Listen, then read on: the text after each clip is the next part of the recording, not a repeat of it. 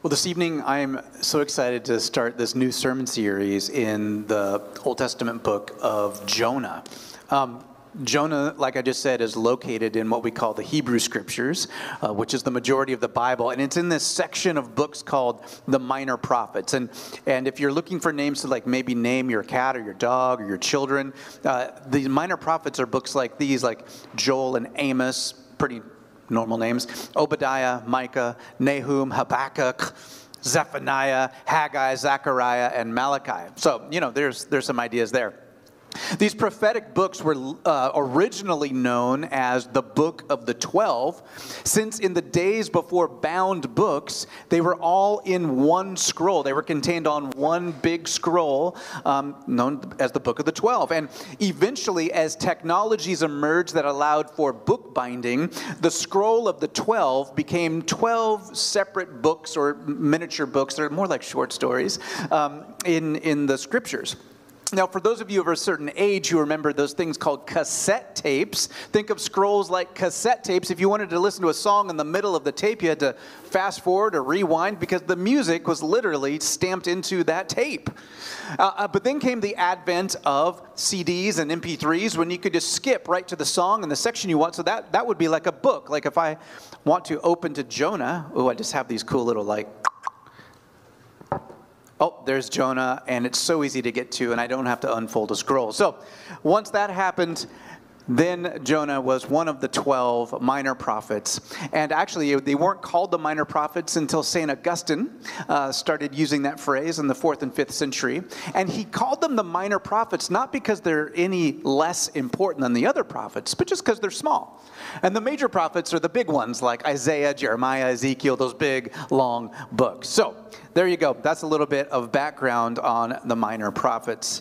But the story of Jonah is more than just a minor prophet. It is one of the most well-known stories in Scripture. In fact, people that don't go to church or synagogue have often heard of the story of Jonah, at least in snippets, at least the big fish part, in popular culture, in stories, in lots of different animated and regular feature films.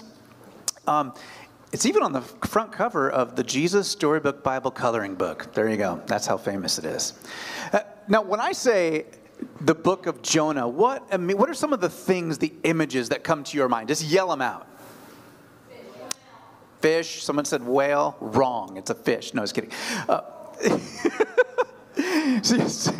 That is such a big controversy. People have fought over whether it's a whale or a fish, and we'll get to that later. So yes, we've got this major beast, this Leviathan that eats Jonah, doesn't digest him. Anything else in Jonah that just comes to mind? Running away. Nineveh and running away. Yeah, those are kind of some of the high points of that story. Usually, when I ask my kids about this or other people, the first thing that comes to mind is that's that story where the guy is eaten by the fish and then gets puked onto a beach. I mean, that's kind of the gist of the Jonah story. And in some ways, sadly, our children's Bibles and simplistic preaching over the years that I've encountered, they've done us a disservice. Because Jonah, which is only 4 chapters long, is actually one of the most literarily sophisticated books in the Bible. And it is so theologically significant, teaching us important lessons about the character of God, and particularly about God's compassion and His mercy and His love. And that is why I am so excited to be sharing this with you, because I could use some more compassion, mercy, and love in my life. How about you? I see some nods. Can I get an amen? Yes. Okay, so in order to get the most out of the book of Jonah, I'm going to take my time, as I often do, walking through this book over the next several weeks. Even though it's only 4 chapters, we're going to get through it in longer than 4 weeks. And I'm doing that to help us get to some of the nuances and insights of the book, but I also want to do it for another reason. I also want to take our time so that the good news of Jonah, what's contained in the book of Jonah, has time to seep into our hearts and to maybe change us and to maybe make us more whole. Now, As we go through the book of Jonah, I am not going to do this every week. I am not going to read the whole book every Sunday. I suggest you do, though.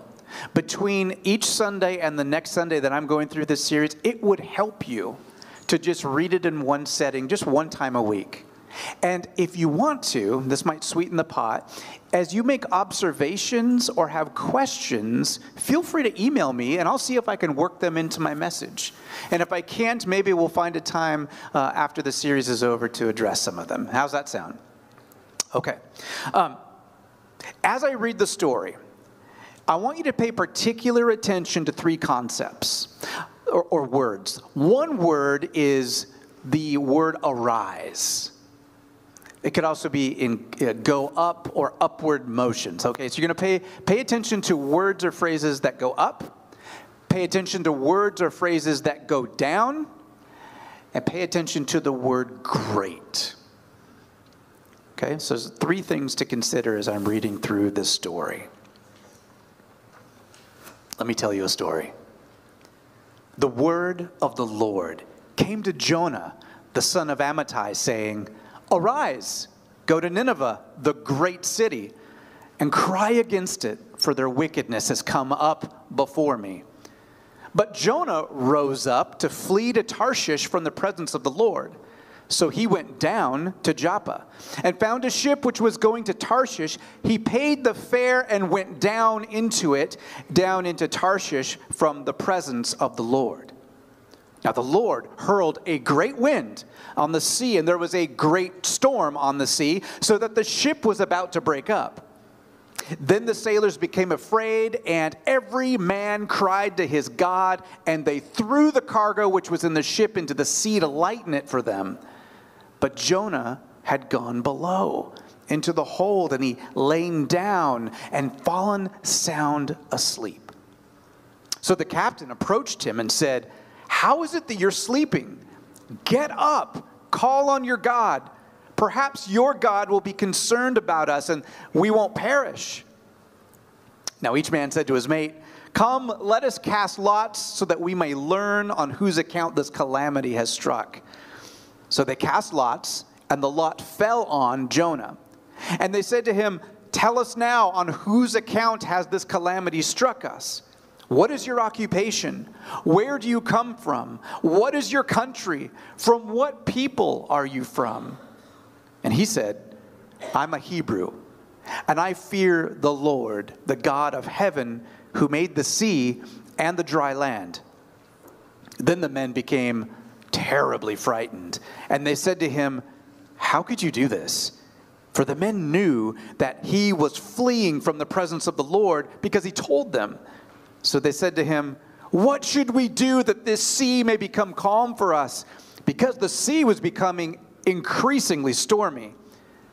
And he said to them, "Pick me up, throw me into the sea.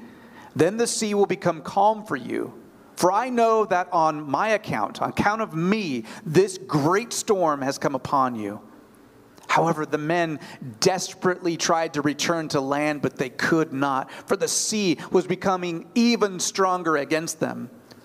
And then they called on the Lord and said, "We earnestly pray, O Lord, do not let us perish on account of this man's life, and do not put innocent blood on us.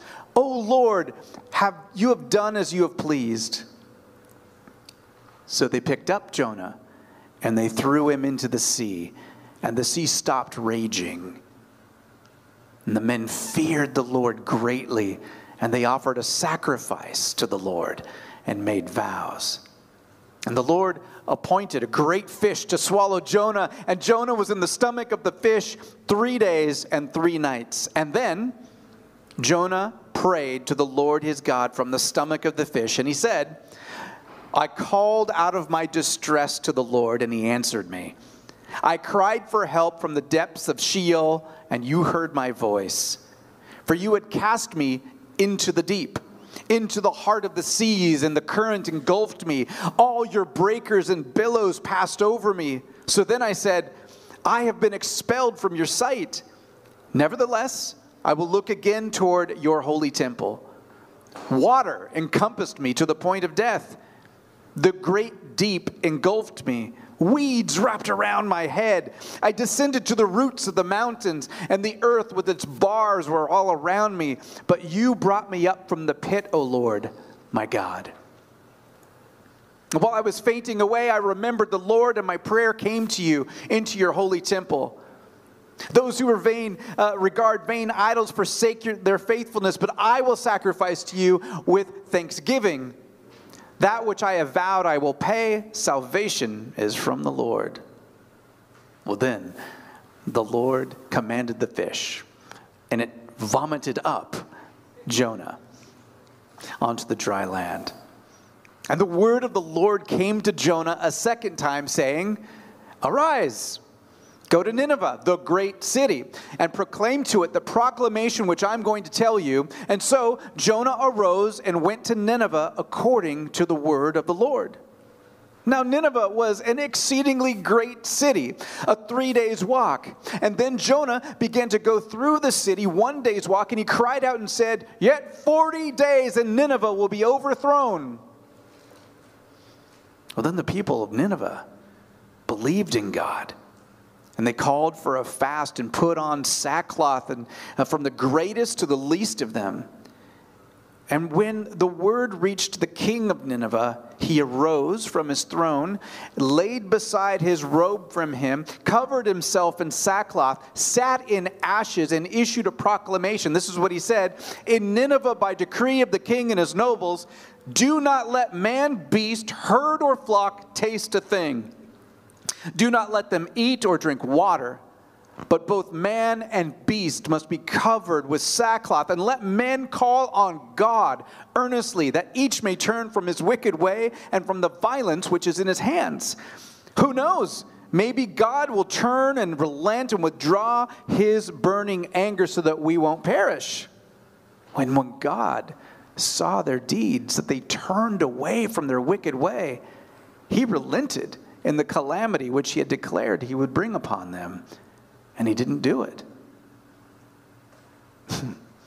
But it greatly displeased Jonah.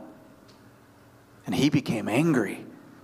And he prayed to the Lord, Please, Lord, was this not what I said while I was still in my own country? Therefore, in order to forestall this, I fled to Tarshish, for I knew that you are a gracious and compassionate God. I knew that you were slow to anger and abundant in loving kindness, and one who relents according to calamity, concerning calamity. Therefore now, O Lord, please just kill me. Death is better than me, to life than me. And the Lord said to Jonah, Do you have a good reason to be angry?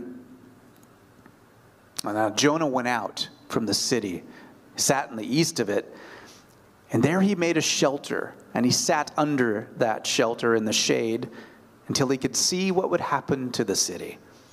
And so the Lord appointed a plant that grew up over Jonah to be his shade over his head, to deliver him from his discomfort. And Jonah was extremely happy about the plant.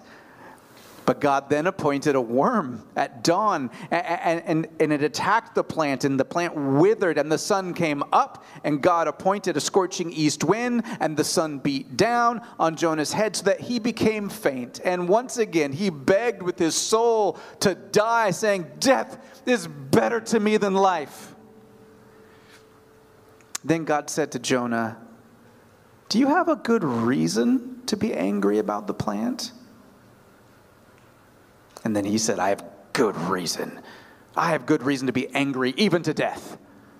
And then the Lord said, You had compassion on the plant for which you didn't work, which you didn't cause to grow. It came up overnight and perished overnight. Should I not have compassion on Nineveh, the great city, in which there are more than 120,000 people who don't even know the difference between their right and their left, as well as many animals? And that's how the story ends. Lord, thank you for this word as preserved to us, not just by the Hebrew Scriptures, but by your followers filled with the Holy Spirit, who knew in their wisdom that this book matters for what it has to teach us about you. Lord, I pray as we explore this glorious story that we would encounter you and know you more deeply. Amen. Well, now that we've sort of experienced the whole story in one go, tonight we're just going to focus on the first 3 verses. The word of the Lord came to Jonah, the son of Amittai, saying, "Arise, go to Nineveh, the great city, and cry against it, for their wickedness has come before me." But Jonah rose up to flee to Tarshish from the presence of the Lord. So he went down to Joppa, found a ship which was going to Tarshish, paid the fare, and then he went down into it to go with them to Tarshish from the presence of the Lord. This book begins like a normal prophetic book. The word of the Lord came to Jonah. This is standard prophetic stuff. Most prophetic books start this way or in a way that's basically identical. Most biblical prophets are not priests or clergy or trained in seminary. They're not professional religious people. Most prophets are regular people who the word of the Lord comes to, and it makes a demand on their lives. And in this story, we learn that the word of the Lord came to Jonah, the son of Amittai. Scholars are nearly unanimous in linking this Jonah in the story to the to the same Jonah, the son of Amittai, which prophesied to King Jeroboam II in roughly 787 BC to 747 BC. And you could check out that reference in 2 Kings chapter 14. Now, one major difference from Jonah as a prophecy compared to the other prophetic books is that it's not a prophecy necessarily to Israel. At least the text in the story isn't a prophecy to Israel. In fact, if there's any prophetic word in the story, it's the word of God through Jonah to Nineveh, the enemy of Israel. Nineveh was the capital of the Assyrian Empire, one of the cruelest civilizations known in history. The Assyrians devised all sorts of terrible ways to torture and humiliate and terrorize their enemies, and for decades the Israelites were the recipients of Assyrian cruelty. Now, for those of you who like that kind of thing, we'll get more into that in the weeks to come, but we'll save the gore for now. But more than that, let me just point out a major clue to us hiding in plain sight. And that unlike the other prophetic books in which the text contains the word of God through the prophet addressed to the people of Israel, this book is unique and one of a kind because it's not directly addressed to anybody. In fact, the author's anonymous. It reads a lot more like the book of Job, a narrative dialogue between God and a prophet rather than the word of God to Israel. But here's the clue. The book of Jonah is part of the Hebrew Scriptures. That means Jewish people read it. And it's part of the Christian Bible as well, which means that followers of Jesus read it and read it as Scripture, as authoritative. And what this means is that while the details in the story may not contain a word of prophecy to the followers of God, apparently, the story as a whole is addressed to Israel, and it is a word to the followers of Jesus. That's you and me. So what word might this beginning section of the story have for you and have for me today? Well, we know that Jonah was a prophet, which means that at least to some degree he was a follower of God. And, well, at least he was a follower of God when it suited him. But this command to go declare the word of God to Israel's hated enemies was too much for him. God told Jonah to arise, to head east toward Nineveh in Assyria. But he arose, went down to this port city called Joppa, and then he didn't only head in the opposite direction, but Jonah boarded a ship to this place called Tarshish, which is located in modern-day Spain near Gibraltar. So you can see on this map that where Jerusalem and Joppa is, it's about 550 miles to Nineveh. It's 2,500 miles to Tarshish, where he was heading. Jonah was running strong, running far. Now, the main reason Jonah likely chose Tarshish is not because merely it was just really far away. You have to realize that to Israelites in this time, in the 8th century BC, Tarshish was the furthest known western place you could go to. They thought it was the end of the world. So it is far physically. But more importantly, it was so far removed from the temple in Jerusalem that Jonah had a 99.9% chance that he would never meet anyone there who was a follower of Yahweh. Jonah's resisting God. He's going to a place where he won't be reminded of God. No one is going to strike up a conversation with him in Tarshish about, hey, what are your Passover plans? You going to the in-laws' house? You going to your, no one's going to strike up that conversation with him. No one is going to ask him to carpool to worship at the temple or the synagogue. He isn't going to be invited to read scripture by the rabbi. There won't be any Sabbath observance in Tarshish. Jonah figures that he can get far enough away from all the people and things that remind him of God that he then has a chance to restart his life without being troubled by God at all. Jonah's trouble is that he really doesn't want to accept who God really is.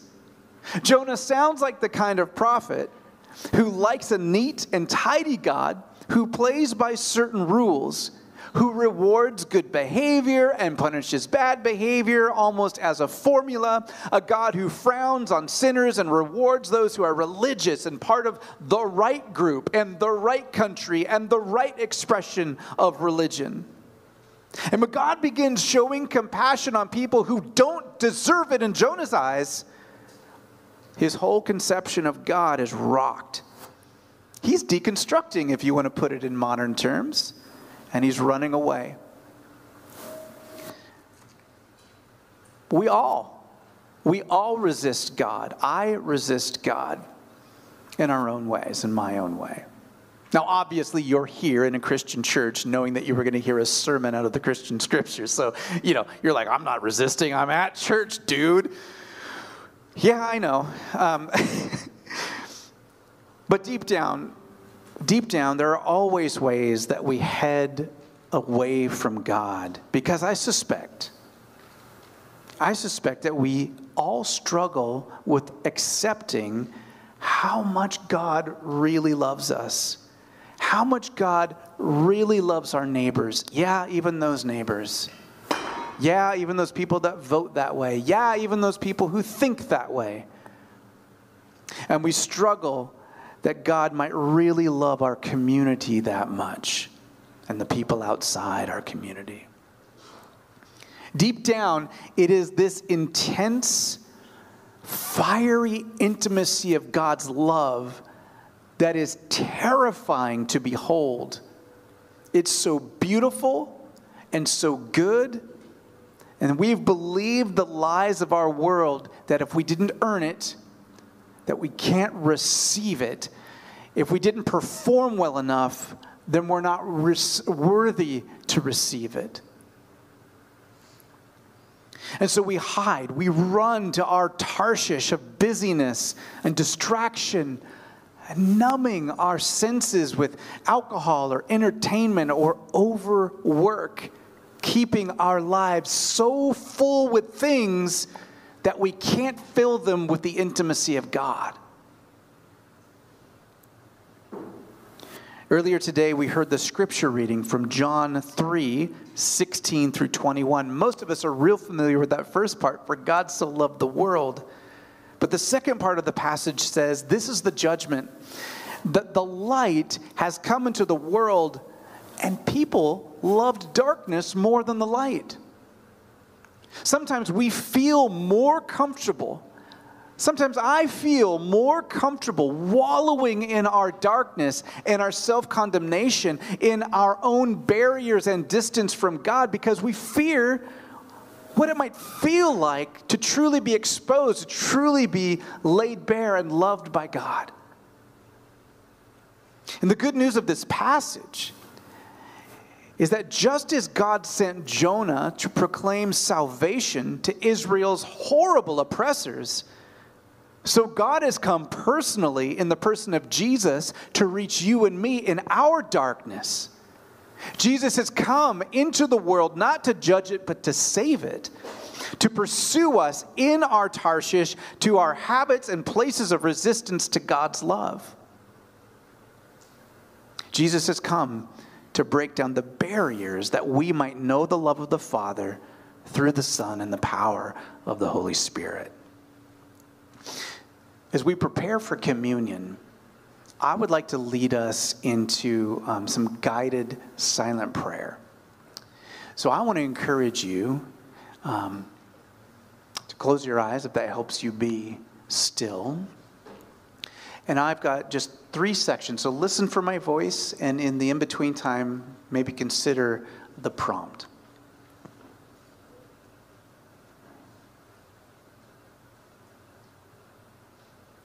Holy Spirit, by your grace, reveal how I have been resisting the life and love of God in my life.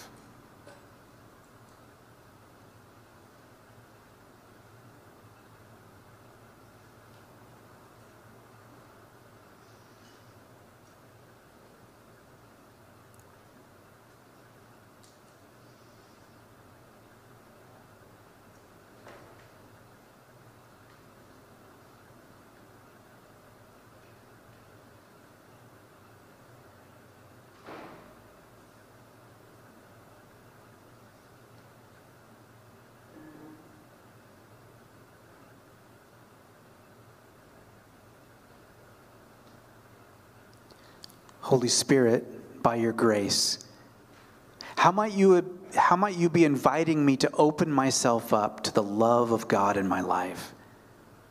What needs to change in me or in my habit?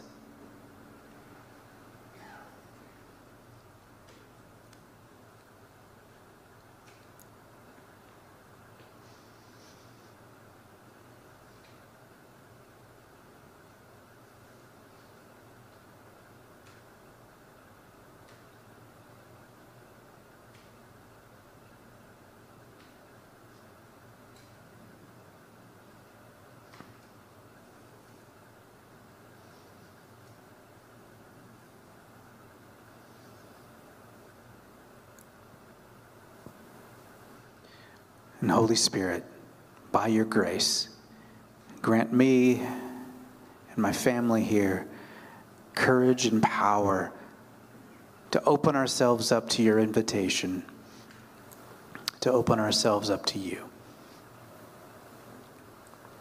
Amen.